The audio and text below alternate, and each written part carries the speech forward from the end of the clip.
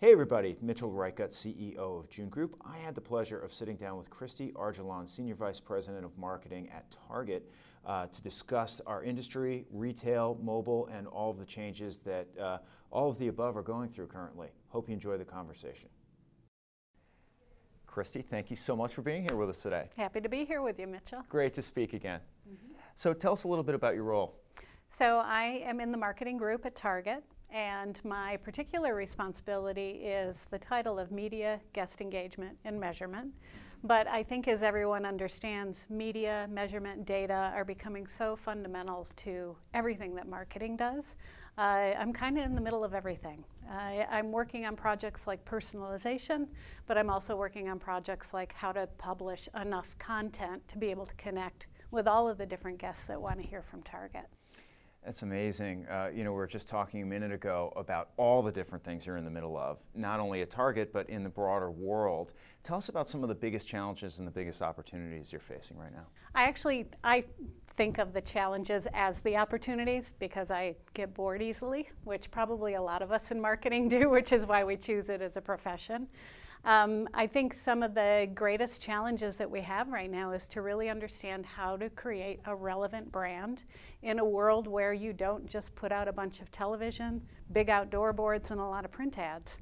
You know, every connection is a one-to-one or one-to-a-few kind of connection for a brand, and being able to do that on a prolific, continuous sort of way so that we own our rightful place in the minds of our guests is probably the biggest challenge that we have right now. So in 2018, what's a great Target brand experience? Well, I think it's the way that we think about it in marketing at Target is that we either take responsibility for creating or at least stewarding really great guest experiences, and that counts as any touch point. That's not just marketing channels. It's what kind of experience do they have when they go in the store. We may not be the group that's responsible for how our store team members are trained, but we are responsible for understanding how our guests are responding to that. And so we're very much leaning into the relationship that Target has across every touch point with Target, and really making sure that guests in Target are serving each other, or that we're serving them to the level that they want to be served at, and that we're really engaging them the way that they want to engage with our brand. And I imagine that relationship is just constantly in flux, the relationship that you have with your customers. So tell me about that. How do you handle coming into work every day and all the rules are changing? Yeah, there are a couple of things that are true and have always been true. And the first one is that our guests love Target. And there's something about the great experience that we've always stood for, that we've always created, that carries over into a real high-tech world as well. We seem to be striking the right balance between physical and digital. Our physical is a great place for inspiration or to get what you need really quickly, and our digital serves in terms of being able to order online, pick up in store, shop for things that you maybe don't have time to shop for in the store. So this balance of discovery and utility is really striking the right chord with our guests today. So we continue to really tap into the love that they have for us and make sure that we continue to serve them and to share that experience with them in whatever channel, sales channel, or experience channel that they're looking for from us. The other piece is that we have a really strong purpose in terms of bringing joy into everyday life for our guests. And when you think of the sense of discovery that you have at Target, you can go in and you can buy something sweet or fun or cool for $5. You feel a little better walking out than you did when you were walking in, and that continues to be a real true dynamic for us and a real advantage for us. So the idea of brand is this ancient concept, and you are at the helm of this venerable brand that is under radical change. Tell us a little bit about how you guide the brand into the unknown. Yeah, we use the guest as our true north, and the whole company has pivoted to center around the guest, and that's been one of the biggest changes that Brian Cornell made when he came on board 4 years ago now. Really to pivot to the guest is at the center of everything that we do. And when you do that, you don't get as lost in all of this chaos that's swirling around us. The guest clearly tells us what's working and what isn't, and we respond to that. And so we're doing really fundamental things like refreshing our stores, creating more formats, store formats that the guest really wants, turning our digital property, Target.com, into a great utility that makes it easy for them to find what they want and get what they want. And then services that bridge the two. And our guests are very clear on what they want from us and when we're doing it right and when we're not, and we respond to that. Wow. So it seems to me that with all this change, the role of marketing is really becoming, if anything, more prominent and with greater responsibility. Can you talk a little bit about that for us? Yeah, and it's one of the reasons why I'm at Target, is because it is one of those companies that understands that marketing is a great asset. It's not a cost center, it's a great asset. And as a result of that, we're very much involved in the enterprise overall. A lot of the deals, partnerships that come from my job, so our partnerships with Google or Pinterest, are at the enterprise level. So our CEO is meeting with the CEOs of those companies. Our digital lead, our chief digital officer, is in all of the meetings with the tech people to understand how our platform supports theirs and vice versa. We're very much involved in the progress of the organization overall and playing our rightful role in how we show up as a company. That's terrific.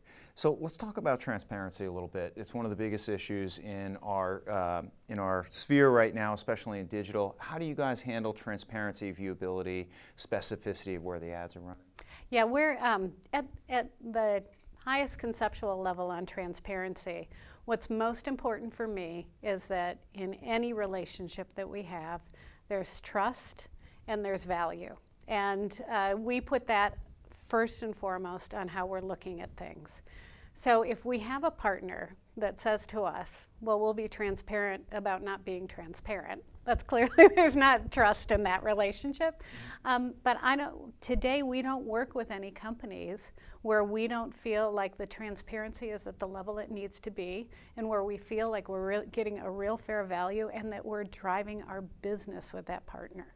And so that's the initial screen that we go through. The other interesting side, though, is that we're also in the publishing business now with Target Guest Access. And so we also are asked about transparency and fraud and brand safety. And we built a marketplace specifically for us because we wanted to be able to have more control over our marketing dollars truly driving business results, and to make sure that any place where our ads showed up, and knock on wood, nothing is foolproof, but anywhere that our ads show up is a brand safe environment, because our brand is it's a great asset for the company. We take a lot of care in that. And so we built Target Guest Access for ourselves. We then started to offer it to our vendors, so any products that are sold in our stores, and we're now offering it to any advertiser.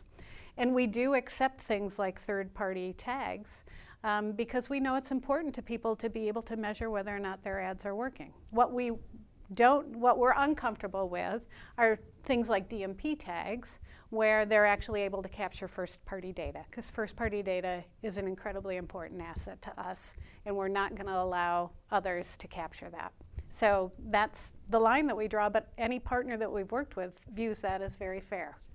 It's personal information about our guests. It needs to stay between us and our guests. I'm sure your guests appreciate that too. Exactly. That's terrific. So let's talk a little bit about equality and diversity in the workplace. How do you guys view those issues? Well, it's interesting because out of all the companies that I've worked at, this is the most female company that I've ever worked at. And we have huge number of women represented on our board of directors, on the leadership team. 57% of my team is female. It's a very female-led organization. And we're one of the largest employers in the country. So that's really important that we not only are thinking about gender equality and diversity, but also about diversity overall. It's a responsibility for our company to really take that very seriously. One of the places where I think we can even do more, and I think we can all do more, is how we represent different races, different genders in the marketing that we put out into the world, because that's so many impressions that are out in the world that are creating an impression. And are we really being thoughtful about it? And we recently did a swimsuit campaign. It was a swimsuit line called Shade and Shore, and it was all about different fits for different bodies. And we put creative work out into the world that showed the diversity of how we're all built and what shapes we all have. And in this particular body of work, there was no airbrushing, no touch-up. It was wrinkles, it was stretch marks, it was everything that makes us beautifully imperfect. And what was interesting is that the creative team was all women, which is hard to find in the industry. It was all women, and one of the creative directors said, this was great. It wasn't a huge watershed moment, but it was the right thing to do, and we need to do a whole lot more of that. And so that was really inspiring and motivating for us to just say, this is just the way we got to roll, and we need to do this everywhere. And we shouldn't be applauding when we do it once. Mm-hmm. This should just be the way we do it. Oh, wonderful, I love that. So last question for you. Advice for other marketing leaders and maybe advice for kids just coming into the industry. Yeah, I mean, probably two different sets. One of them, and maybe one of the things that I was told early on in my career once I was getting into more of a leader of a team kind of role, I was told by the president of the agency at the time that as a manager, your job is to manage change. And it completely changed the way I thought about things, because it is. I don't know what I'll be doing a week from now because the world is changing so fast, but what I do know is how to help teams lead through change, to break it down, to figure out how to move it forward, to not think about the end game, but the next 3 steps you need to take. So that pivot to how do I manage change versus how do I manage people really was a big unlock for me. For people just getting into the industry, I think it's a really interesting time for them because they're coming in with more valuable knowledge today than entry-level people ever have before, because they get what this new world order is all about, because they're the first generation to really grow up with it. And in the past, you know how you had to accumulate experiences before you were valuable? Like, it's completely upside down now. People coming in now, right out of just being who they are, have so much valuable information and insight to offer us. They're teaching us. Yeah, I actually think the advice is to us to just say, you know what, listen, because they're incredibly helpful and insightful, and they're such a thoughtful generation too in terms of what's going on in the world. They're very intuitive, so they should come in the door knowing they've got a lot to offer. And we should let them in the door and give them a seat at the table right out of the gate. Love it. Christy, thank you so much. Yeah, great to see you, Mitchell. Yeah, a lot of fun. Thank you.